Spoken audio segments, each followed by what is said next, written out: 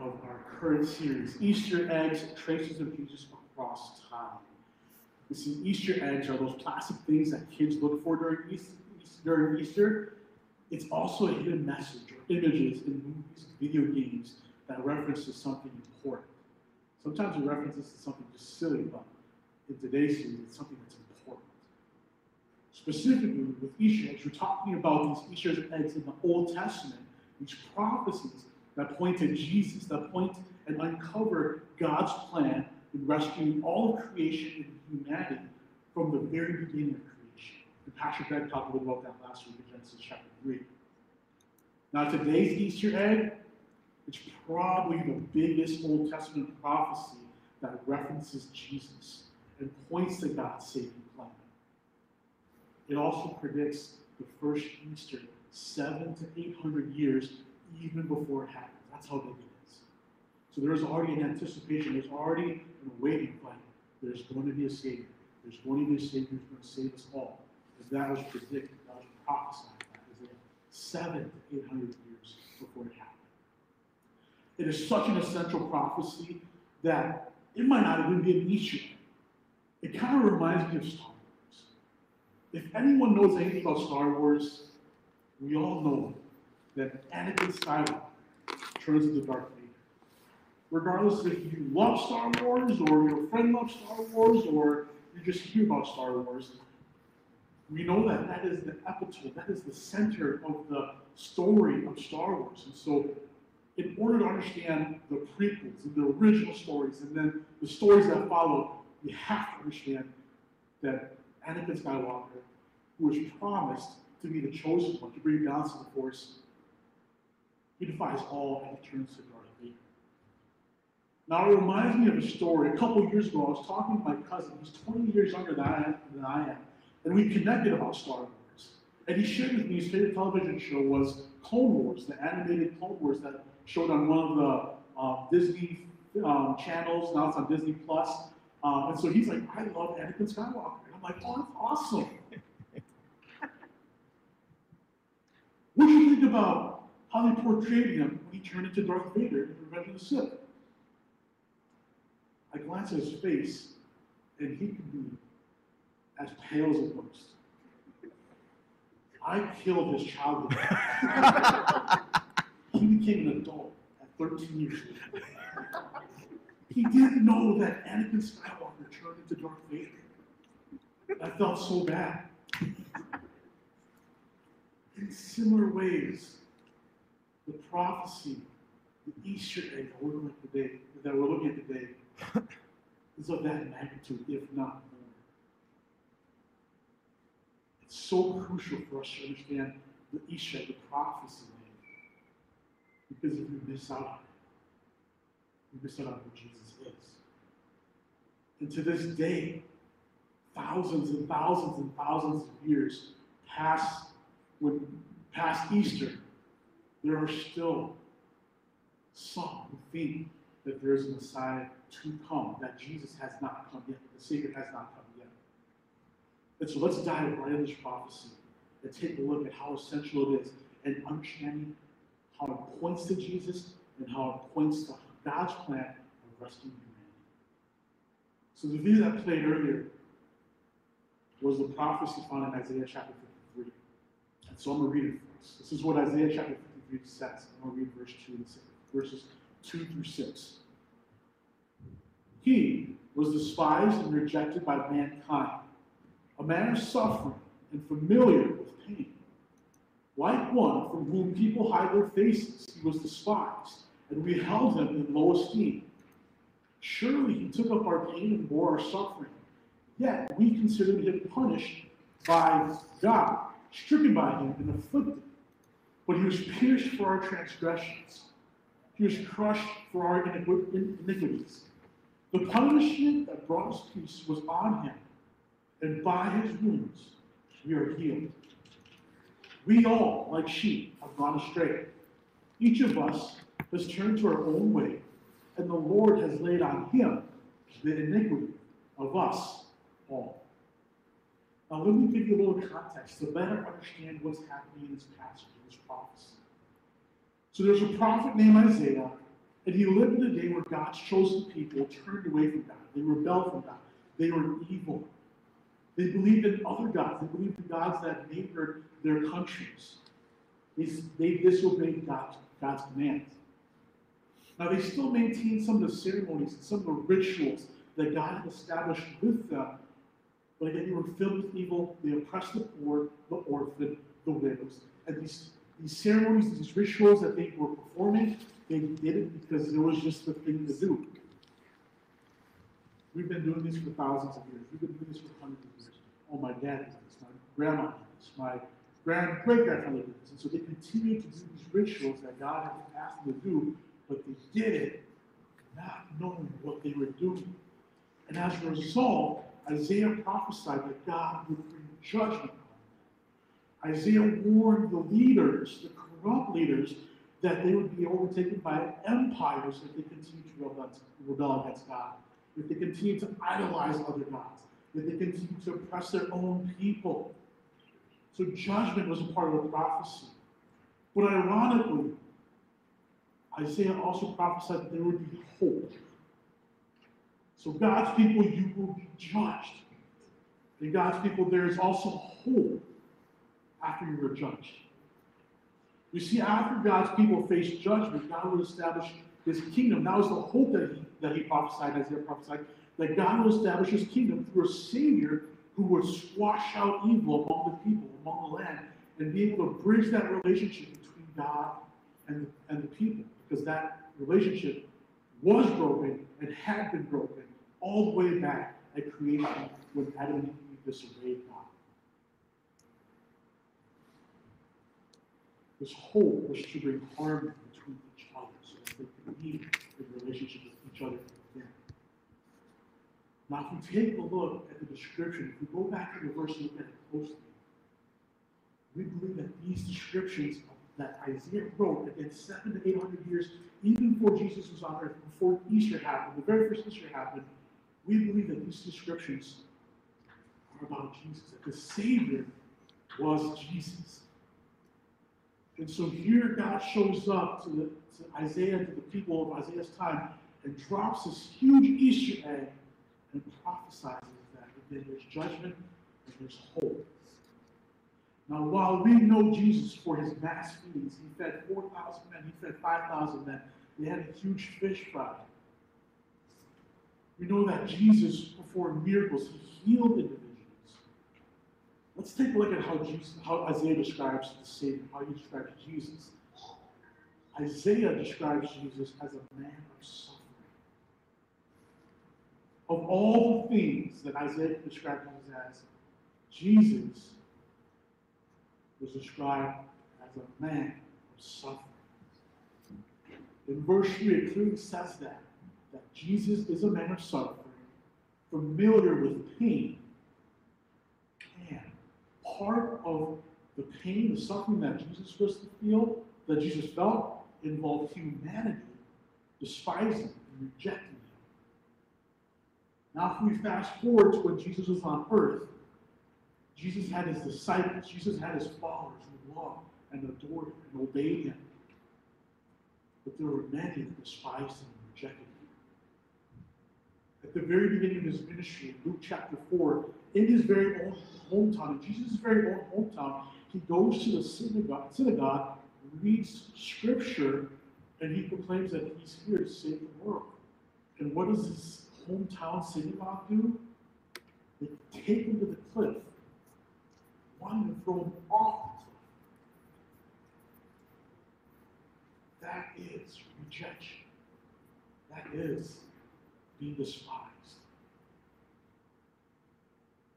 Isaiah then proceeds to describe more about Jesus as a man of suffering in these next few words. He describes the Savior, Jesus, as someone who takes up our pain and bores our suffering.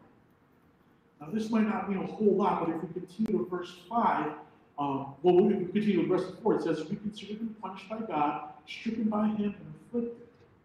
And it makes a little more sense in verse 5, because this is what Isaiah says. He refers to the Savior, he refers to Jesus as being pierced for our transgression and crushed for our iniquities. This language is referring to the crucifixion. You see, when Jesus was on that cross, he was pierced by nails. And when Jesus died, to be sure of his death, the soldiers took a spear and stuck it in his side, and water and blood ran out. And that was a sign that Jesus was dead. And so he was pierced for our transgressions. He suffered for our transgressions. He was crushed for our iniquities. The sense of crush is that he was beaten. And we know that the trial leading to his crucifixion, to Jesus' crucifixion, was filled with Jesus being beaten, merciless. Now in verse 4, Isaiah prophesies that the people thought Jesus would be crucified because it was his fault. Jesus must have done something to be crucified. But as the prophecy unfolds, as we understand, as we fast forward to when Jesus was alive on Easter, we realize that Jesus was innocent and that he was crucified not because of his faults, not because of his sins, not because of his transgressions and our iniquities, but he was crucified for our transgressions. He was crucified for our iniquities. Jesus was punished for our evil. Jesus suffered our sins, and as a result of the punishment he experienced, that brought peace to us. And Isaiah says, by his wounds we are healed. That is an incredible, powerful statement. So let me sit there for a while. Let me sit there for just a little bit and talk more about this. That through his punishment, through Jesus experiencing our punishment, he brought us peace, and by his wounds we are healed. It feels like a big transaction happening here. It reminds me of the first time I bought my own car with my own money. And I sat there, and the car dealer sat across from the desk. And he's like, APR rates are this, you're paying this in 5 months, we check your credit score, there's like signature after signature after signature after signature, like you promise to pay, if you don't promise to pay, we're gonna come after you. And I was scared. I was like, oh man, I need to back up. It feels like a big transaction's happening right here. That Jesus takes our punishment, and we receive his peace, we receive healing.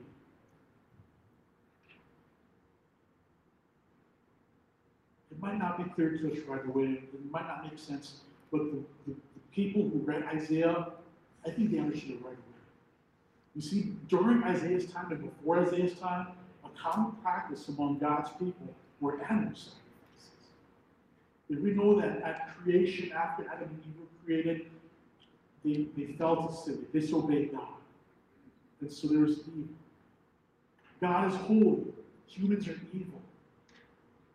And God's holiness does not allow him to be evil. But because he loves humans, he wants to be with humans. And so he established this practice of animal sacrifices that symbolically portrayed humans becoming holy in a sense, becoming clean in a sense. And so what they would do is they would take an animal, they would have a priest symbolically take the sins of the people, the evilness of the people, and then the priest would take symbolically those sins and those evils, place it on the animal by touching the animal, and there was this idea that all the sins of the people were transferred to the animal. And then the priest would take that animal and slaughter it, would sacrifice it, as an illustration to symbolically represent what needed to happen in order for God and humans to be with each other. And so I truly believe that when the people of Isaiah's time with this prophecy heard that, they realized, wait, the Savior is going to be a substitute for us on our behalf? The sin, the evil that we experience, the sin and the evil that we do unto others, the things that I do, the things that I'm guilty for, the things that I'm shameful for, someone else is going to take that on. They're going to die for that? That's going to make me right with God? Yes. That's what God did.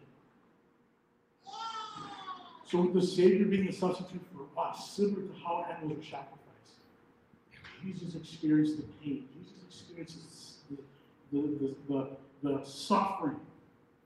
And then we experience the peace and the healing that comes from that. Peace is a word that we throw around so often. It's a salutation. When we see each other, it might be peace. When we leave each other, it might be peace. When there's war, it might be peace. When we take pictures, we might throw up a peace sign.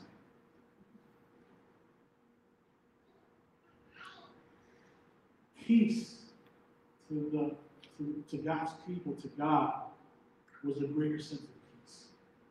It was this word in Hebrew called shalom. It's this idea of being complete. It's this idea of the complete and whole experience of being in harmony, where there's mutual and permanent connection with God and with others. Imagine the best relationship that you have.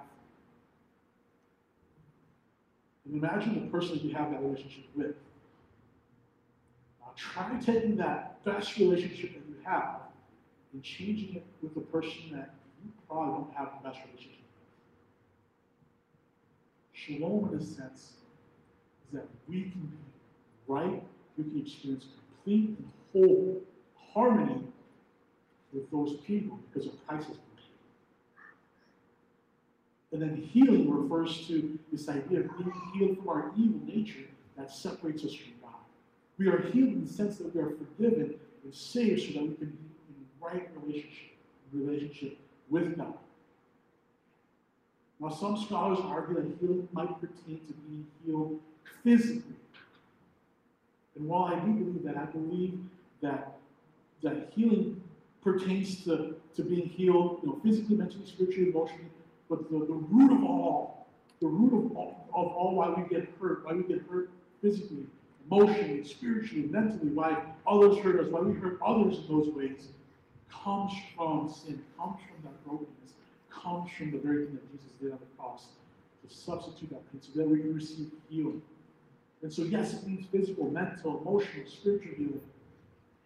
But it first means that we are healed from the root of it all, so that we can experience all those things. And then lastly, in verse 6, as a way to remind us that this peace and healing we receive does not come from us. Isaiah describes us as sheep who go their own way and do their own things. Isaiah describes us as sheep. Sheep bear no responsibility for what they do. They kind of wander and do their own thing. That's why Jesus is our shepherd. And in that bearing no responsibility, we fall into it. We do, we rebel. However, Jesus bears it all. And Isaiah says he takes up the iniquity of us all. Of us all. So whatever guilt, whatever sin, whatever struggle you're struggling with, all of those iniquities have been put to Jesus. You see, Isaiah 53 is the story of Easter in the Old Testament. Easter was already prophesied even before it happened. It was already in the Old Testament. Isaiah 53 is God's plan for rescuing us. 700, 800 years before it happened. And if there's anything I want you to take away about Isaiah 53, it's this. Jesus experienced our suffering so we can experience his healing. Let me say that again. Jesus experienced our suffering so we can experience his healing. So what does that mean for you and I today? What does it mean that Jesus suffered so we can experience his healing? Got two things for us. First thing is two parts. See, when Jesus died on the cross, he eliminated all the animal worship. Because there was a point where it didn't mean a whole lot. It didn't mean anything. And instead of animal sacrifice, he just gave us new rituals to practice. And those two things are baptism and communion.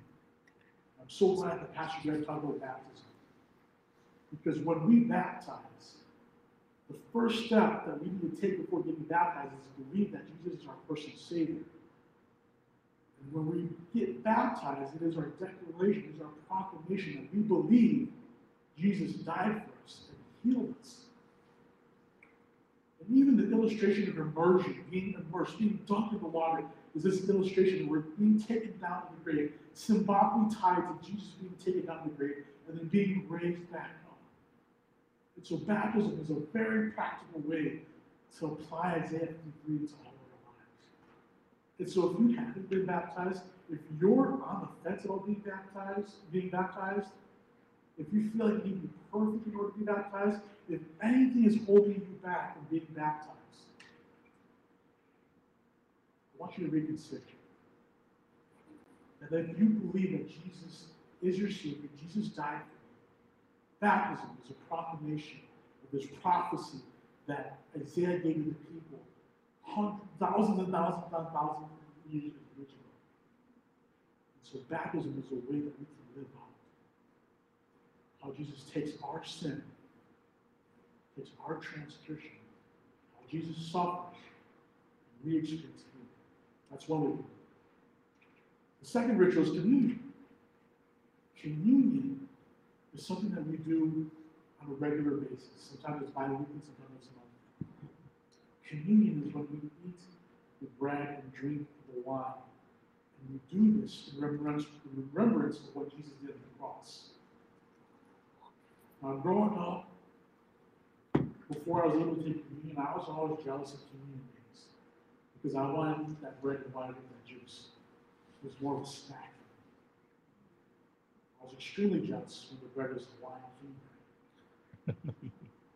But communion is a celebration that reminds us that Jesus died for us, and his body was broken for us, his body was crushed for us,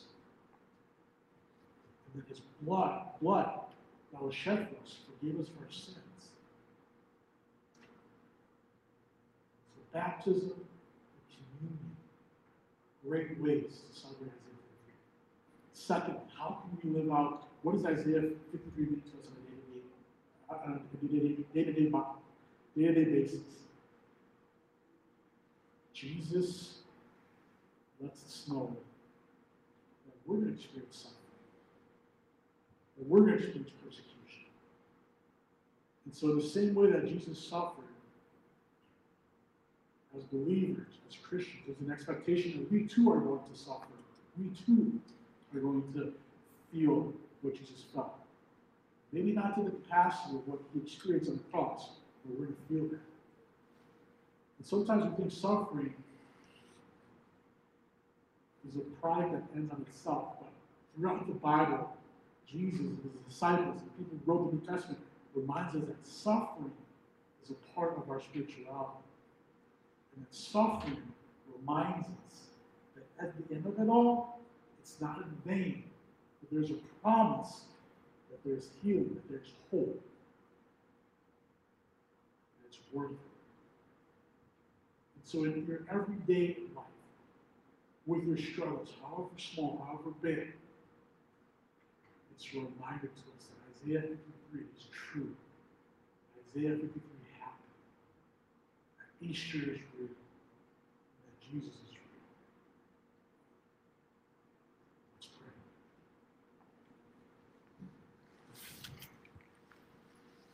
God, we thank you so much for the prophecy in Isaiah. Hundreds and hundreds and hundreds of years before Easter happened, before Jesus came onto earth as a human, that Isaiah already prophesied that this would happen. And that in Jesus' suffering, the suffering that he experienced, we would receive healing. And so God, whatever we're going through, whatever suffering we're experiencing, it's physical, mental, emotional, whatever suffering that we're experiencing, may we be reminded that you suffered for us, and in your suffering for us, we are healed. We receive peace. And that's something that we can be reminded day in, day out as we go through our own sufferings, and however big or small.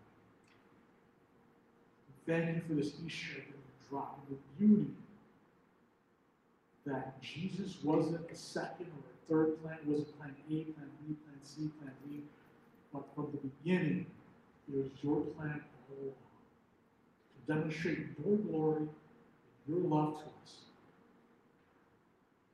in such an amazing way.